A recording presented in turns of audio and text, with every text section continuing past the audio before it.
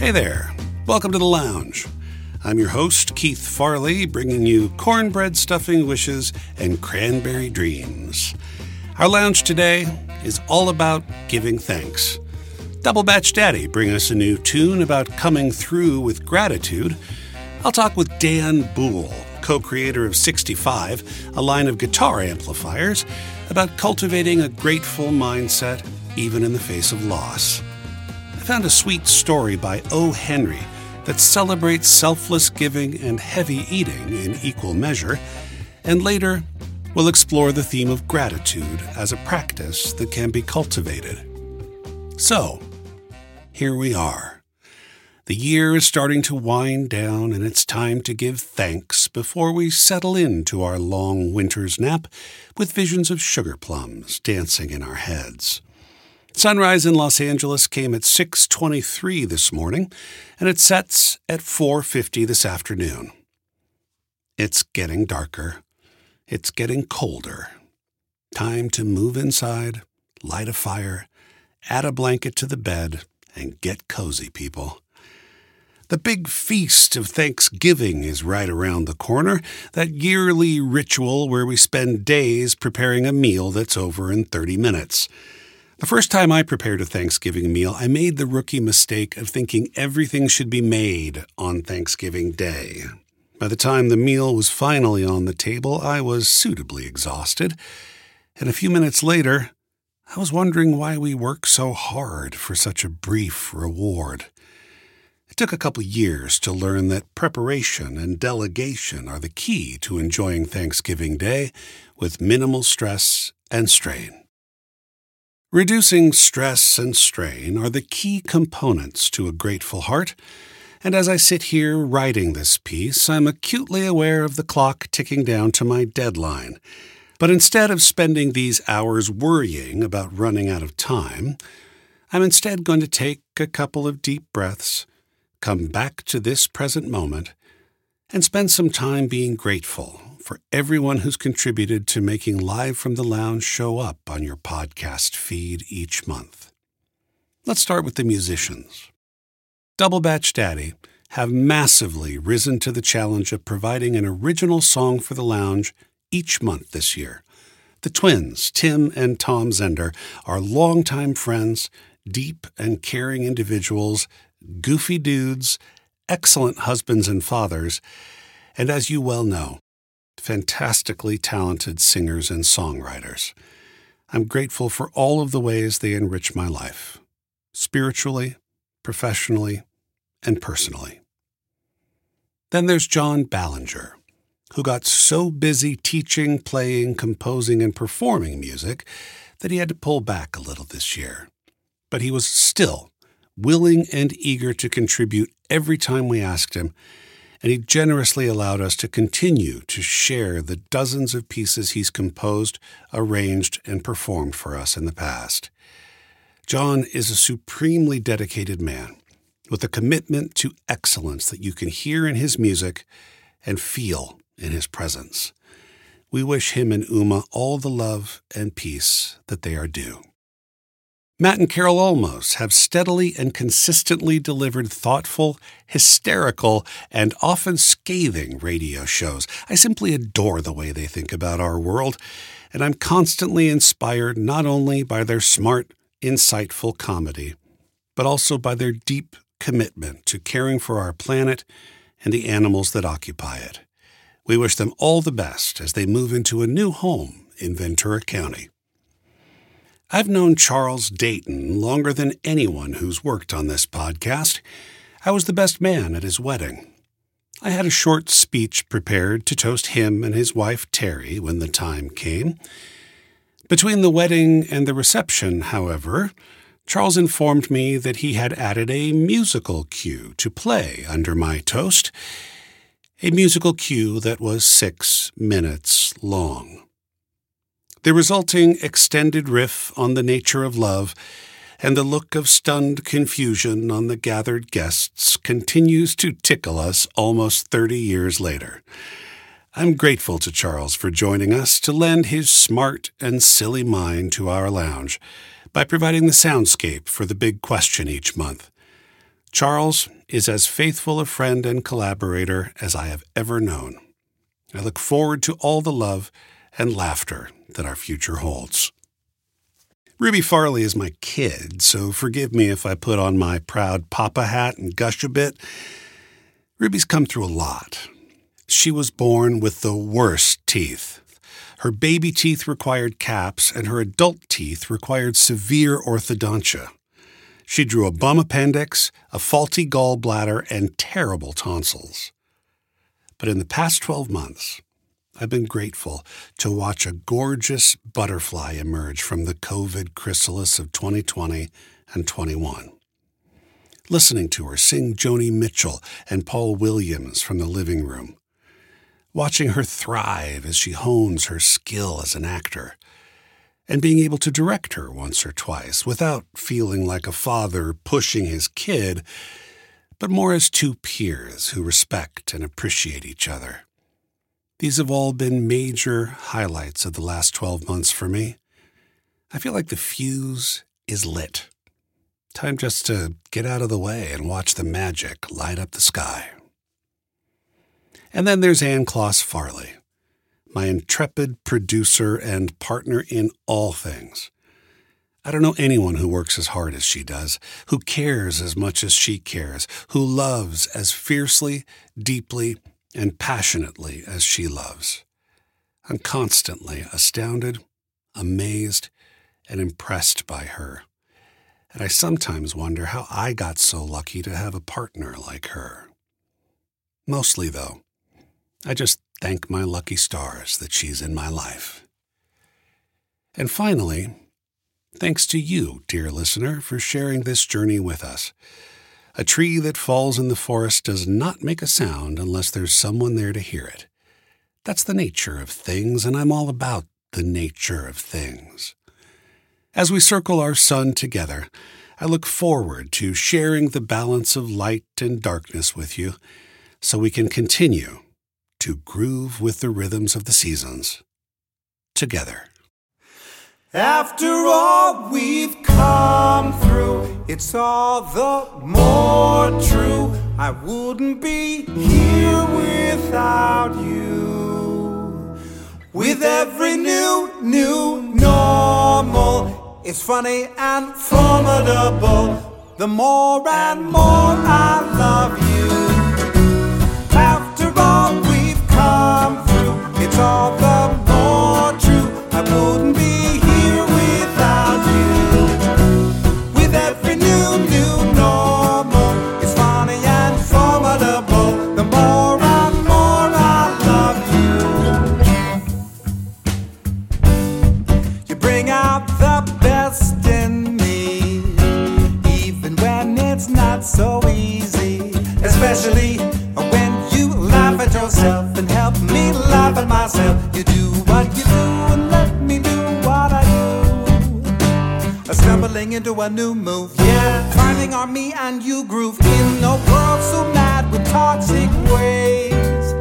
I'm so glad I fit with you. Trying on peace with every one of our days. After all we've come through, it's all the more true. I wouldn't be here without you. With every new normal, it's funny and formidable. The more and more I love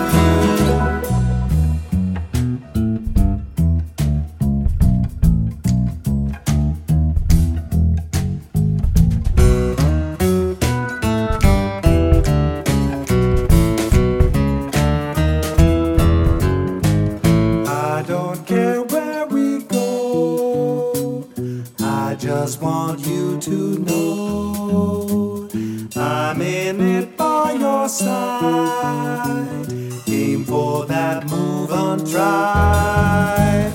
I don't care where we go, I just want you to know I'm in it by your side. Aim for that move on drive.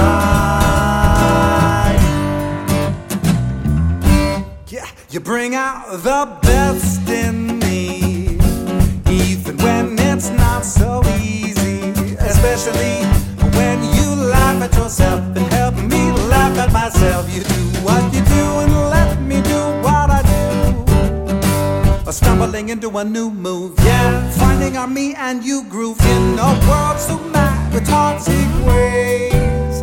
I'm so glad I fit with you. Trying on peace with every one of our days. After all we've come through, it's all the more true. I wouldn't be here without you. With every new normal, it's funny and formidable. The more and more I love you. After all we've come through, it's all the more true. I wouldn't be here without you. With every new normal, it's funny and formidable. The more and more I love you. The more and more I love you. The more and more I love you.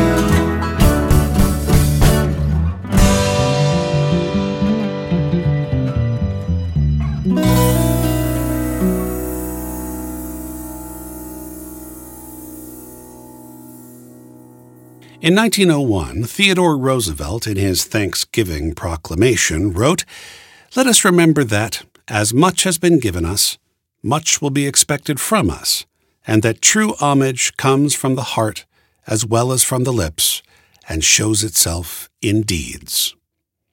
The New York native O. Henry had some fun playing with this notion in this story, written 9 years later. Two Thanksgiving Day Gentlemen by O. Henry.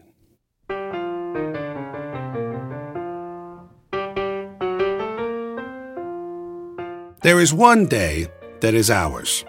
There is one day when all we Americans who are not self-made go back to the old home to eat Celeritas biscuits and marvel how much nearer to the porch the old pump looks than it used to. Bless the day. President Roosevelt gives it to us. We hear some talk of the Puritans, but don't just remember who they were. Bet we can lick 'em anyhow if they try to land again. Plymouth Rocks? Yeah, that sounds more familiar. Lots of us have had to come down to hens since the Turkey Trust got its work in.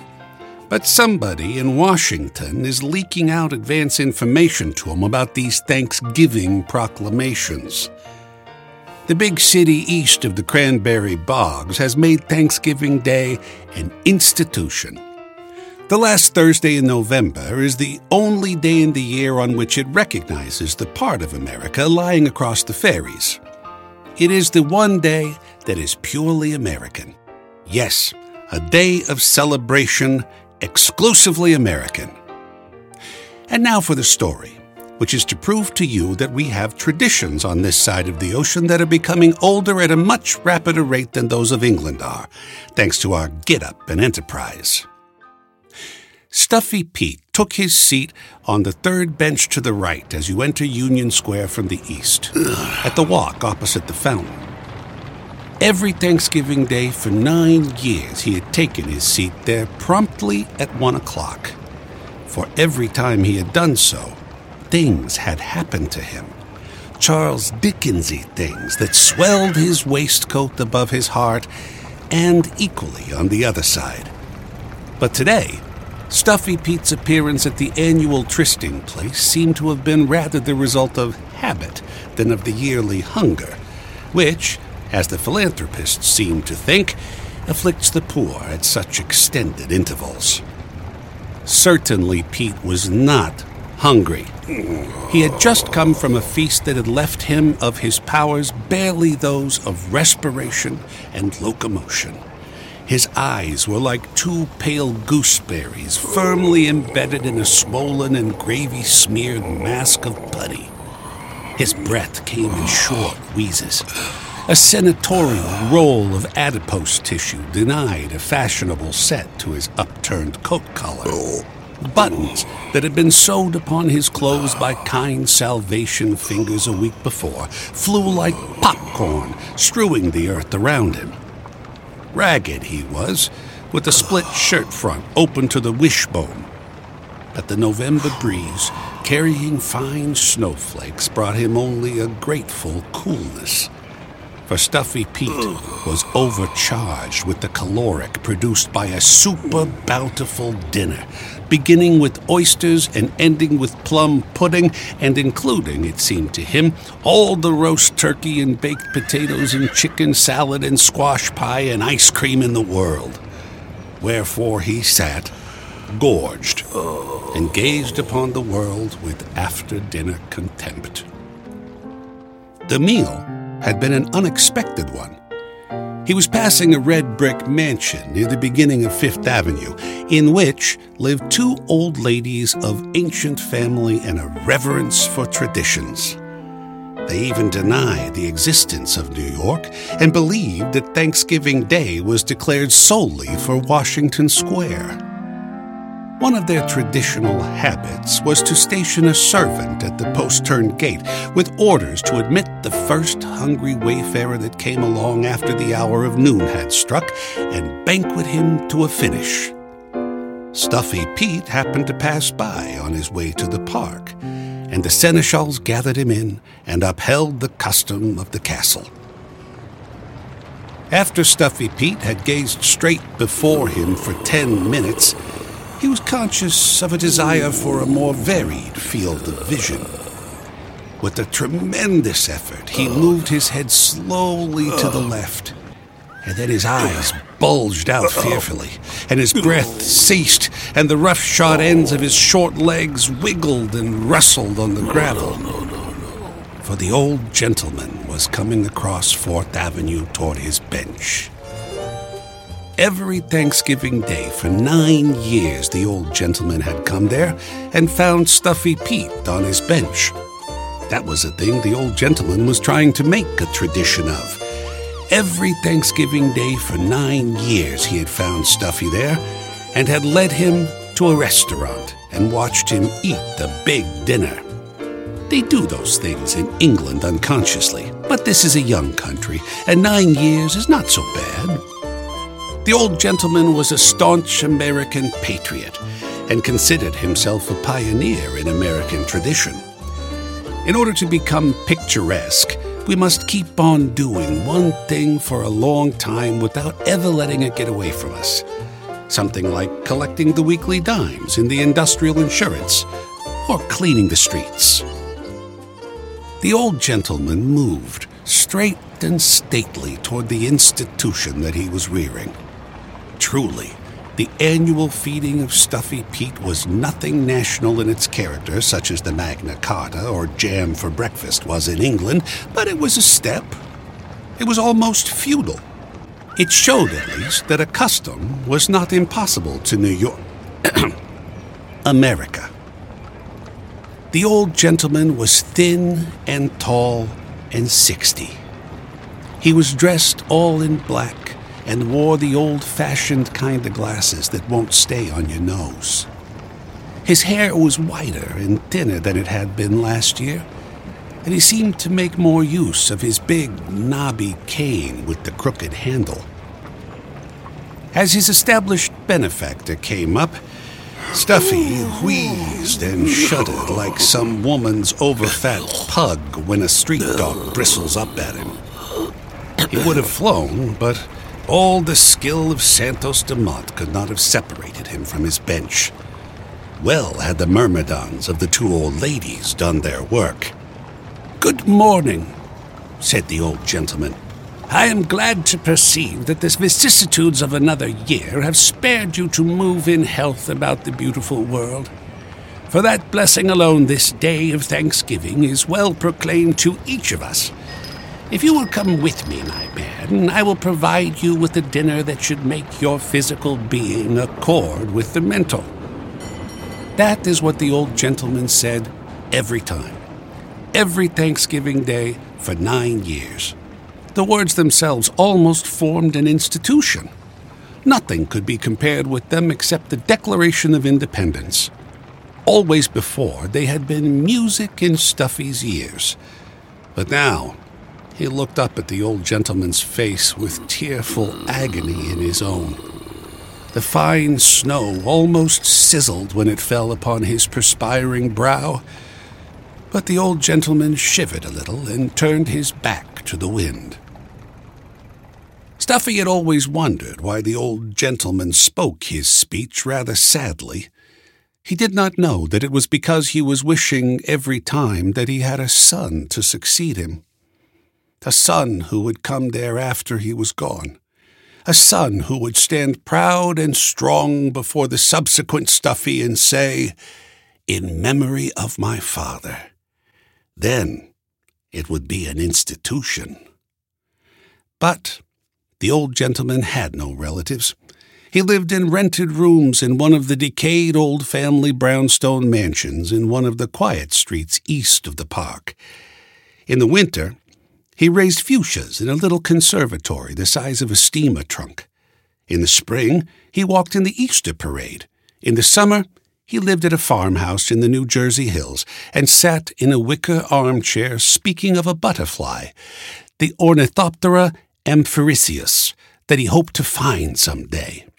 In the autumn, he fed Stuffy a dinner.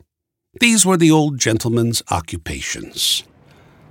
Stuffy Pete looked up at him for half a minute, stewing and helpless in his own self-pity. The old gentleman's eyes were bright with the giving pleasure.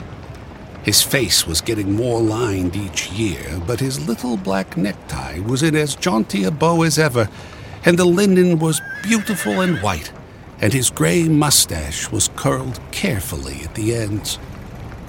And then Stuffy made a noise that sounded like peas bubbling in a pot. Speech was intended, and as the old gentleman had heard the sounds 9 times before, he rightly construed them into Stuffy's old formula of acceptance.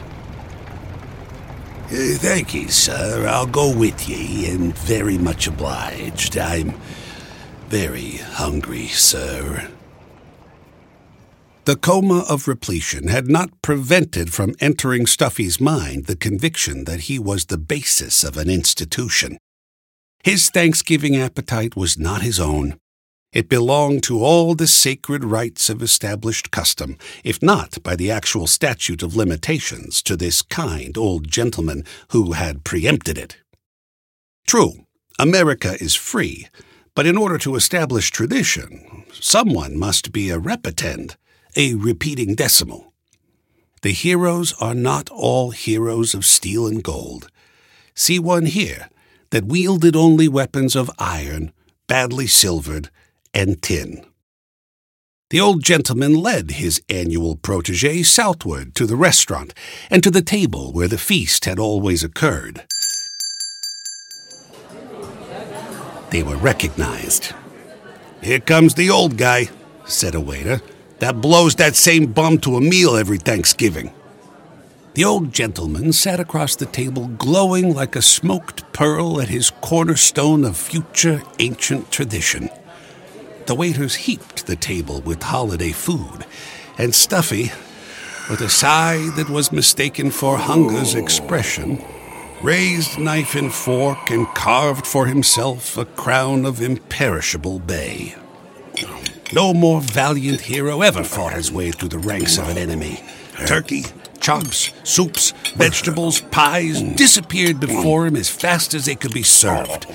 Gorged nearly to the uttermost when he entered the restaurant, the smell of food had almost caused him to lose his honor as a gentleman.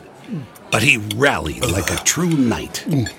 He saw the look of benevolent happiness on the old gentleman's face, a happier look than even the fuchsias and the Ornithoptera amphrisius had ever brought to it, and he had not the heart to see it wane. In an hour, Stuffy leaned back with a battle won. "Thank ye kindly, sir." He puffed like a leaky steam pipe. "Thank ye kindly for a hearty meal." Then he rose heavily with glazed eyes and started toward the kitchen. A waiter turned him about like a top and pointed him toward the door. The old gentleman carefully counted out $1.30 in silver change, leaving 3 nickels for the waiter. They parted as they did each year at the door, the old gentleman going south, Stuffy north. Around the first corner, Stuffy turned and stood for 1 minute. Then he seemed to puff out his rags as an owl puffs out its feathers, and fell to the sidewalk like a sun-stricken horse. When the ambulance came, the young surgeon and the driver cursed softly at his weight. There was no smell of whiskey to justify a transfer to the patrol wagon, so Stuffy and his 2 dinners went to the hospital. There, they stretched him out on a bed and began to test him for strange diseases with the hope of getting a chance at some problem with the bare steel. And lo, an hour later, another ambulance brought the old gentleman, and they laid him on another bed and spoke of appendicitis, for he looked good for the bill. But pretty soon, one of the young doctors met one of the young nurses whose eyes he liked, and stopped to chat with her about the cases.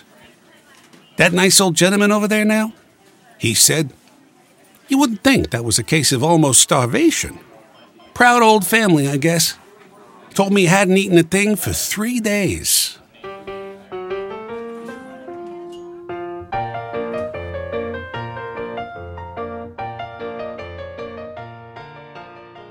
Keith here.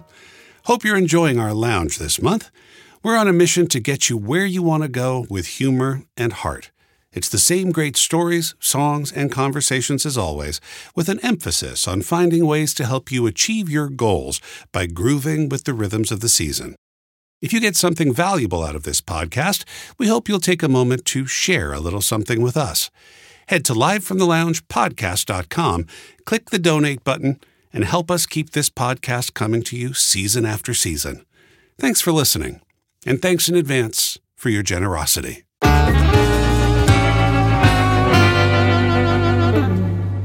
Unless you're a guitar aficionado, you may not know Dan Boole's name. But if you've seen Sheryl Crow, the Eagles, or the Steve Miller Band in concert, you've heard his amps. He named them 65s for the year he was born, and they're kind of a big deal. I invited Dan to the lounge to talk about the cycle of birth, growth, death, and new life he discovered in his business life, and how the practice of gratitude helped him through the rough spots. Well, Dan, it's good to have you here in the VO Lounge. Thank you, Keith. I'm thrilled to be here. I think the first time that I remember bonding with you was at the Colfax Kidchella. Oh, yeah. And you were working the fair, and so was I. I was emceeing. Yeah. And I had a whole bunch of musician jokes. You pulled me aside. I was like, "Hey, man, I'm loving your stuff, right. man." I remember that, yeah. And I was like, "Hey, I'm loving your stuff too, man. You're that great guitar player, dude." I knew we were kindred spirits at that point. What folks may not know is that you are you created a boutique amplifier that's kind of a big deal in the music industry. I'm just wondering how did that begin for you? What made you decide that, hey, listen, Vox and Mesa Boogie and Fender are all great, but I got something to offer this industry? Right. Well, it's a funny story because it was sort of an organic, accidental thing. It wasn't like, I've got a business plan. It wasn't that at all. So I'm the kind of guy that when I like something, I have to tear it apart and figure out how it works. I've been that way when I was 5 years old and I got a toy dump truck. I took it apart and greased the axles and made them straight so it would roll farther. I've always been that kid, right? So I got a little Marshall amp when I was somewhere between 7th and 8th grade. And I loved it. Oh my God, it sounded so incredibly good. I was just learning how to play guitar. I've been playing guitar maybe a year at that point, year and a half. And so my dad blew all this money. He made me work and earn it and all this kind of stuff. I had the thing maybe 6 weeks, and he comes downstairs, and I've got the whole thing apart. and the first words out of his mouth was, "I am not paying to put that thing back together. You're going to have to learn how to do it." So I put that thing back and forth maybe 6 or 8 times before I got where it would even turn on. I totally ruined it. I went to the University of Missouri Library and I got old books from the basement about RCA tube manuals and kind of just figured out how it worked. And then I had the luxury of one of the teachers at my school was an ex-Air Force guy. And we were learning about computers. And he goes, well, I used to work with tubes. And I have a tube amp. And I said, can I bring it in? And he goes, yeah, bring it in. It'll be a class project. So I got it working. And from that point on, I've just been infatuated with tube amps. So fast forward, I started playing music for a living when I was in my early 20s. And I met this guy. I moved to Atlanta, and I was playing in a band. I met this guy named Peter Stroud, who is my business partner with 65, but you know him as being Sheryl Crow's guitar player since 1997. Right. Peter has the same neurosis that I have. So we ended up both working in a music store in Atlanta, and people would trade in these old amps they didn't want. And we would take them and rip them apart and modify and burn ourselves and shock ourselves. And we learned how to make really cool, fun, oddball amps that were unique to us. Fast forward again, he gets a gig with Sheryl. And so he was playing with Sheryl, and by like 2002, she was at her peak. And her shows were getting up to 3 hours. And she was tired of yelling over, Peter had a 50-watt Marshall. And she was like, time out. Like, guys, I can't do this for 3 hours. So I had this little old Vox amp that was 12 watts, called an AC-15. It's from 1963. And Peter had a little old Marshall, the tiniest Marshall ever made. It was an 18-watt Marshall. Wow. And they're both really great little amps. And he was joking around saying, between that amp and this amp, I could do my job. And Sheryl would be much happier with me, so I started looking at the schematics. And I realized, hey, the power sections on these amps are almost identical. How about we just make an amp and it has 2 separate channels. One is my AC-15 and one is your Marshall. And we'll hop them up. We'll do all those tricks you and I did in your basement, in the 80s and 90s. So we made this first amp called a London. And I used to live in London, and it was just sort of like, that's where I got exposed to all these great circuits. And it was just a joke. It was all just for fun. So we just went for it, and then we changed the circuits because he and I had all this experience Frankensteining amps together. Yep. And then we took it to rehearsal, and Sheryl said, I love it. I want one too. Yeah.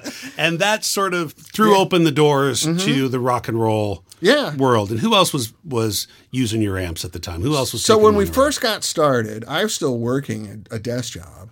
And I started getting calls. So it ended up that Peter used one, Sheryl used one, and the other guitar player in the band, Tim Smith, used one. And they started going and playing gigs. And I get a call at my desk. Hello, Dan, it's Peter Frampton calling. And I'm like, yeah, Peter Frampton. Hey, listen, I'm working, man. What, Oh, bad time, is it? And I'm like, oh, shit, it's Peter Frampton. Hang on a second. I ran out in the hallway by the water fountain.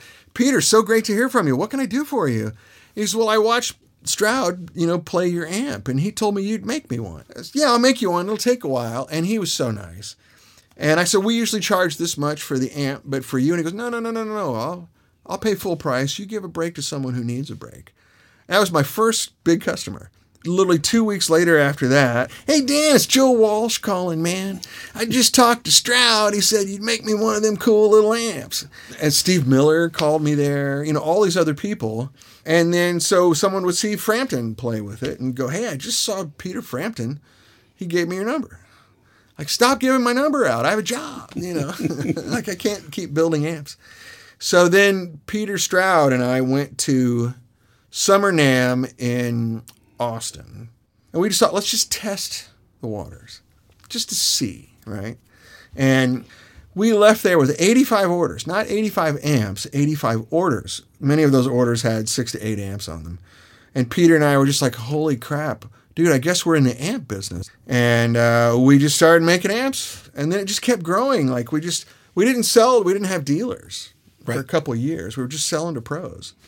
So if you ever see any of our amps that have like the voltage selector on the back where you can play it all over the world with it, those were for touring guys. Explosive growth. Yeah, it was out of control. It was a runaway train. For years and years. Yeah, until the recession. And what happened then? The end of 2008 is when things started. We're reading about Secretary Paulson throwing up into trash cans in the White House, like stressed out. Is there going to be $1 next year? Should we convert? And we were literally talking about, should we convert our whole business over to euros? And all the smart people that we talked to said, no, this will be over in a year. You know, they were wrong. But by 2010, the Bank of America right over here on Laurel Canyon, the Shootout Bank, right? Yeah.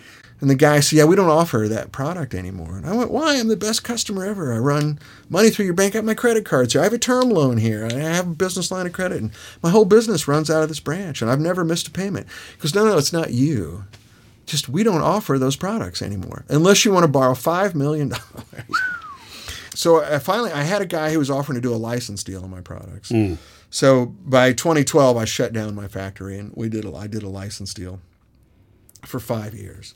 Because it was either that or shut down. And honestly, I just did the license deal so all my guys would not lose their job. It sounded like that was a difficult time. Oh, yeah. From having a smooth sailing. Oh, yeah. It's quite a contract. Just this crazy growth that was going on. Massive turn of fortune. To having the rug really ripped out from under you. Yeah. I went into hypertension really bad during that point, which is just where your body won't stop running adrenaline. You know, like when you're in finals week and you're awake all night, it's adrenaline, right? And so there's a certain point at which you drip adrenaline where your body goes, I guess we'll just stay this way. That's hypertension. And I remember driving into work one day and I go, I really feel bad. So I called my doctor's office and I said, look, can I just run in? Like, I don't feel right. And I went in there and they took my blood pressure and it was like 180 over 120. Oh, Lordy. So they laid me down on a table and gave me a shot and said, if we can't drop your blood pressure in 30 minutes, we have to take you to the emergency room. What that ultimately led to is me having a double bypass surgery, which you're keenly aware of because you're kind enough to come walk with me when I was recovering. So it was all stress-induced. It wasn't like cholesterol bad diet thing. I wasn't smoking cigarettes or anything like that. And it was just stress.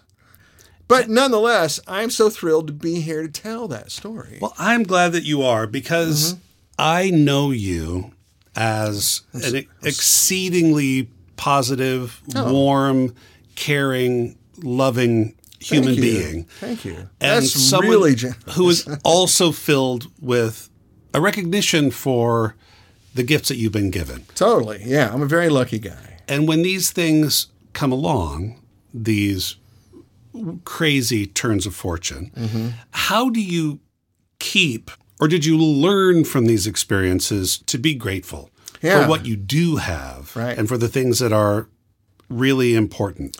How did you not end up a bitter, nasty, old crank? Well, there's a lot of factors. That's a great question. So I think I've talked to you probably too much about like my influential grandparents.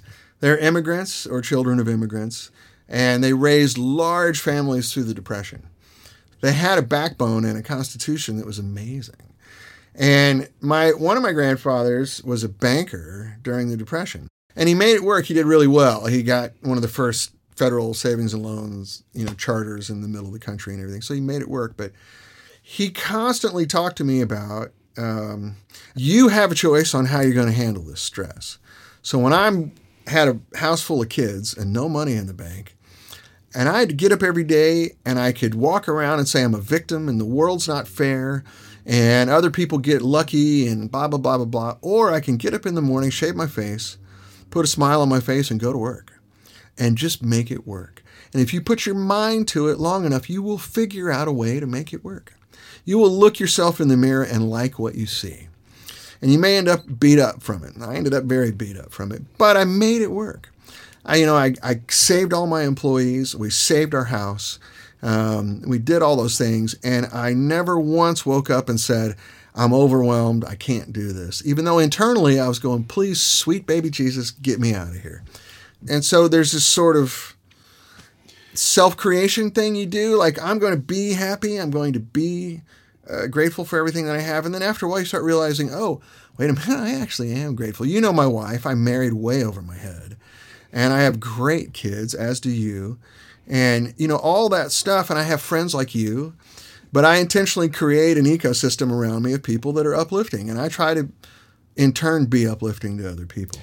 And so it creates this snowball of this gratitude and this happiness and this sort of can-do thing. It's maybe psychosomatic. I don't care. It works. Do you have a memory? Do you have a thought a notion of when you sort of woke up to the gratitude or that first thing that you were thankful for? It started off as I'm going to intentionally force myself, to be happy. I'm going to fake it.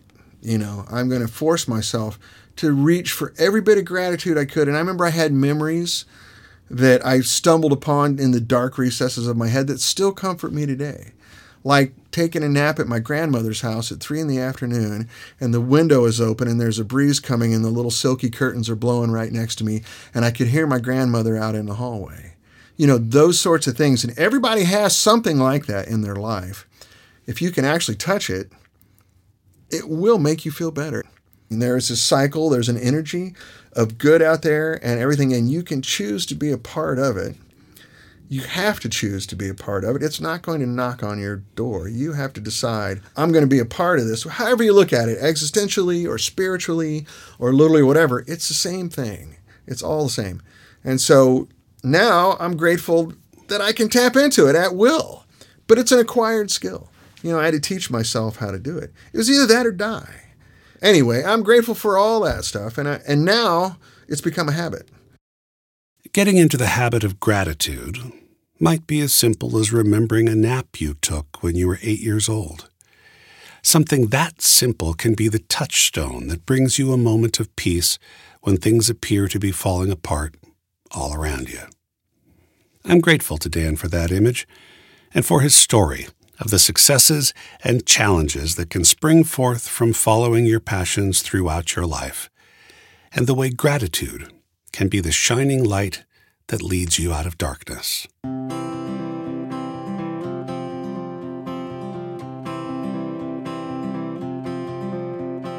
Hold on to me as we go,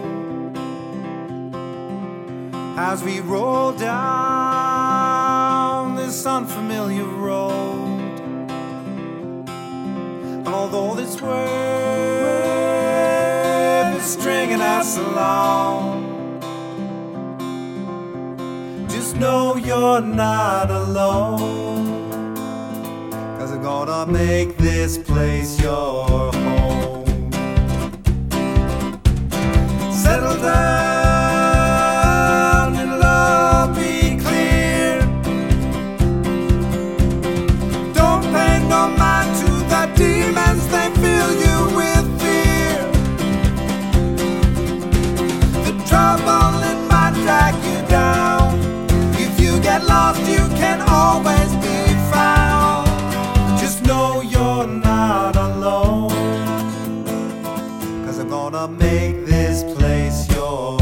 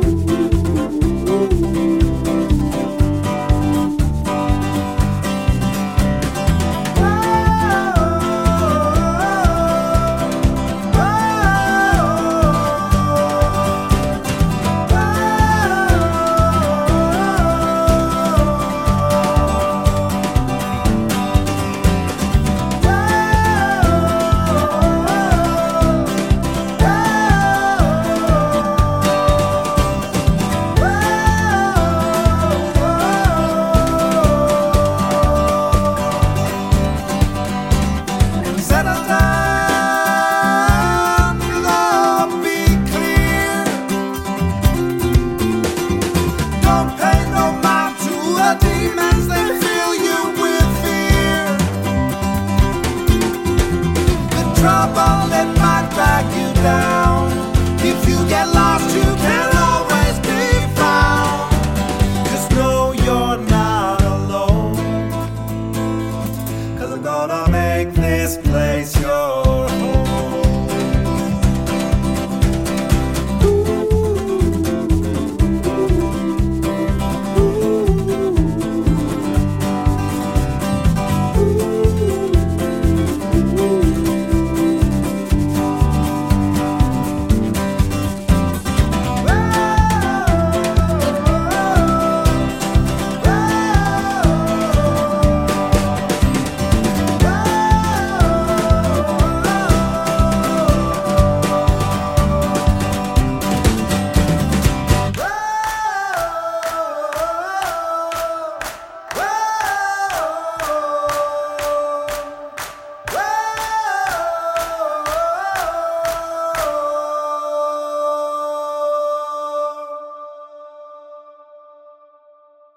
I remember the sweaty summer afternoon I discovered my father's ukulele in a shack behind our house.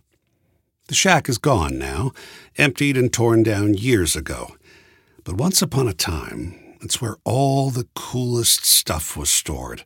Old magazines and records, ancient board games, MRE kits with stale Pall Malls to secretly swipe and smoke. During the long summer months, I'd often rummage through the cubbies to see what kind of weird treasure I could uncover.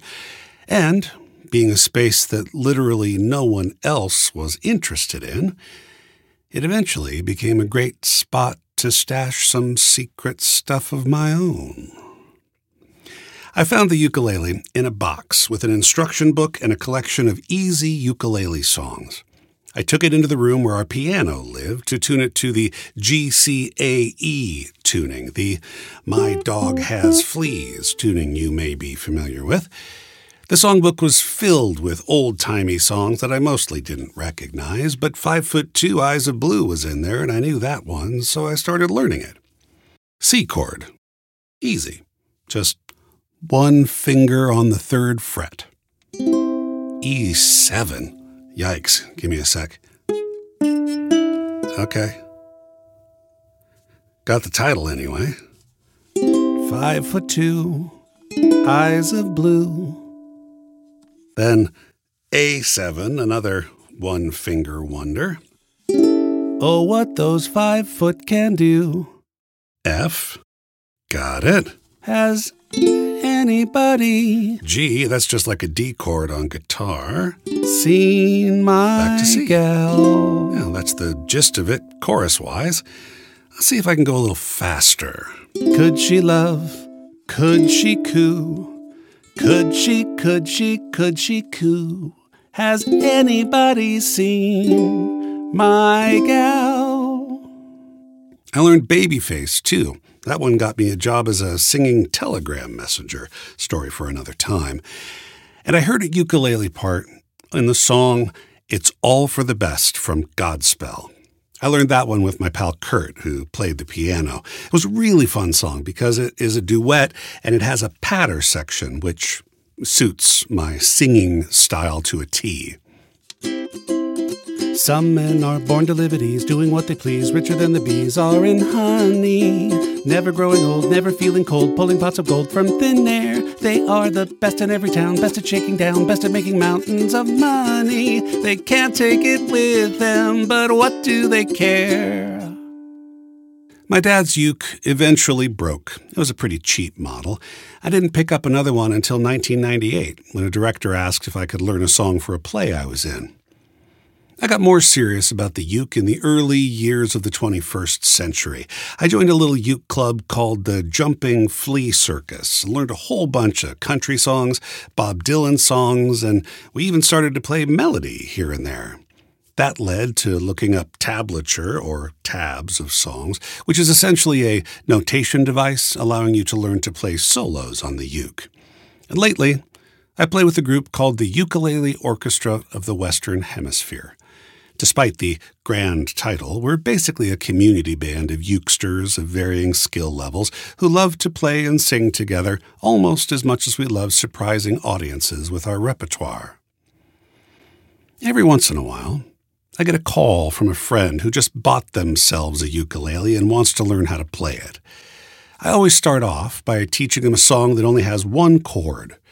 If you put your finger on the 1st fret of the top string, you make a C7 chord. It sounds like this. One finger, one chord, one song. Now you know how to play The Beat Goes On. Just strum the strings with your thumb and sing. The beat goes on. The beat goes on. Now see if you can find another strumming pattern that feels good with the song. Try down, down, up, down, down, up, down, down, up. Sun keeps shining, rhythm in my brain. La-di-da-di-dee, Then maybe learn to add a catch and a couple more strums. It's only one chord, so you don't need to worry about your left hand at all. Just see if you can get the feel for the strumming part. It might feel a little weird at first to get your brain to do all these things at once, but if you stick with it for a few minutes, you'll find it comes easier.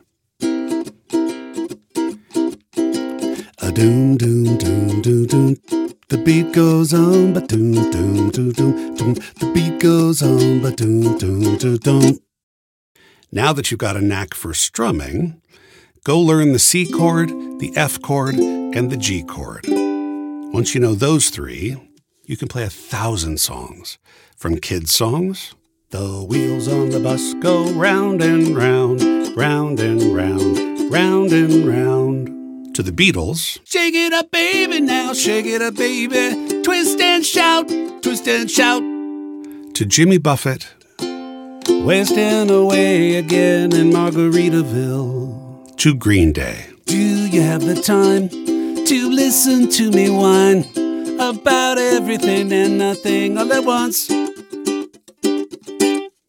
Add A minor, and you just learned another 1,000. E7, A7, D7, and G7, and old-timey jazz standards start to come into view. And so it grows. All it takes is a little practice.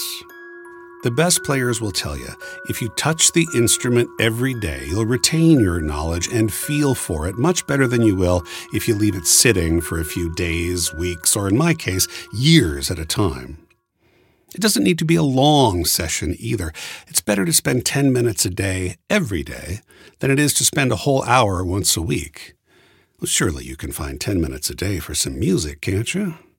If not, 5 will do. So will 2.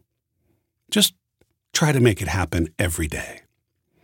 And I'm positive you'll discover that once you sit down to play, 10 minutes can easily stretch to 15 or 30, especially once you start to get good at playing a few songs. You'll find that one leads to another, and pretty soon an hour has gone by without you even noticing it. But even if you only have time to hit one song and call it quits, playing every day is the absolute key to learning any instrument. But trust me, there will be days when you absolutely do not feel like touching that thing. How you deal with those days will be the key to your growth or regression. It's the same with giving thanks. If you want to learn gratitude, start small with something easy, like the air. It's always there. You can simply take a deep breath and be grateful that there's air always hanging around waiting for you to breathe it in. You might then notice the sun. How lucky we are to live on a planet under a sun that gives us light and warmth. And once you've got the hang of that, you might get more fancy with your gratitude. My wife sometimes brings me coffee in the mornings. Thank you for the coffee, honey, can be broken down to gratitude for the kind gesture made by the person I love for taking the time to bring a cup of hot water strained through ground beans that grow from the earth, nourished by the rain and the sun, beans that were picked by human beings hundreds or thousands of miles away from here, sorted, roasted, packaged, and shipped by thousands of others in order to get to my local grocery store where I'm able to buy them with money I make from doing my job, which I love. Usually, though, it's just, thanks for the coffee, honey. Thank you is the C7 chord of gratitude. And you could make a sweet, simple song out of those 2 words if you use them over and over. But then you might want to try varying your strumming pattern. Thank you very much. Thanks. Cheers. Thanks for that. I appreciate it. And if you stick with it, you'll uncover new ways to express your gratitude. Beautiful. That's very kind of you. How wonderful. Brilliant. Fantastic. Lovely. Amazing. Well done. If you want to go to the next level, you might choose to adopt the practice of sending out thank you notes. They sure are nice to receive, even when they feel obligatory. And how much nicer is their arrival when they're unexpected and sincere? Did you have a favorite teacher, or professor, or mentor? Is there a boss who opened a door for you? A yoga teacher you dug? A coach who helped you hit a tennis ball with power and accuracy? Reach out. Let them know you appreciate what they did for you. Then, if you want to push deeper, you might look at what frustrates you. Seek out some glimmer of gratitude. Gridlock and traffic might become an opportunity to marvel at the labyrinth of paved roads. It can also be an opportunity to seek out the road less traveled. I found an alternate route to replace the most frustrating stretch of my commute. It takes me on tree-lined streets and allows me to roll down the windows and breathe fresh air for a few minutes before I walk in the door at home. I'm so grateful I made that choice. It might add a minute or two to my drive, but the mental health benefits are worth it. Waiting in a long line might become an opportunity to get to know the people you're waiting with. Litter can be an invitation to care for your public park. Pick it up with gratitude for the space set aside for your recreation. It's like playing the ukulele. It just takes a little time every day. 10 minutes to reflect on what you're grateful for is time well spent. 10 minutes composing a thank you note can make someone's day. 10 seconds to thank the bank teller, the grocer, the parking attendant, the janitor are each little building blocks that will grow your ability to express gratitude in deeper and more profound ways if you're willing to commit to the practice. And there will be times when you just don't feel like practicing gratitude at all. And how you deal with these days will be the key to your growth or regression. For there will be days when anger, sadness, and pain can cloud your perception and make you feel like you have little to be thankful for. Gratitude is not about being cheerful all the time, nor is it about ignoring the difficulties and challenges we face. It's about accepting them, facing them, and recognizing that they might, in fact, be an opportunity to transform. Your anger might be an invitation to make a change, to rethink a relationship, or to establish boundaries. Your sadness is part of processing and healing the pain that comes from loss. You can absolutely be grateful for these feelings without pushing them away. It's a challenge, but with practice, it's possible. So, as you gather round the table for a feast of Thanksgiving, whether that's with biological family or chosen, I hope you'll put your gratitude into practice this year. Look for moments of grace. Call them out. Recognize the flashes of connection. Honor them. Even if it's just being grateful when it's all over and you're on your way home, I hope you'll start to carve out a little time to practice Thanksgiving this season.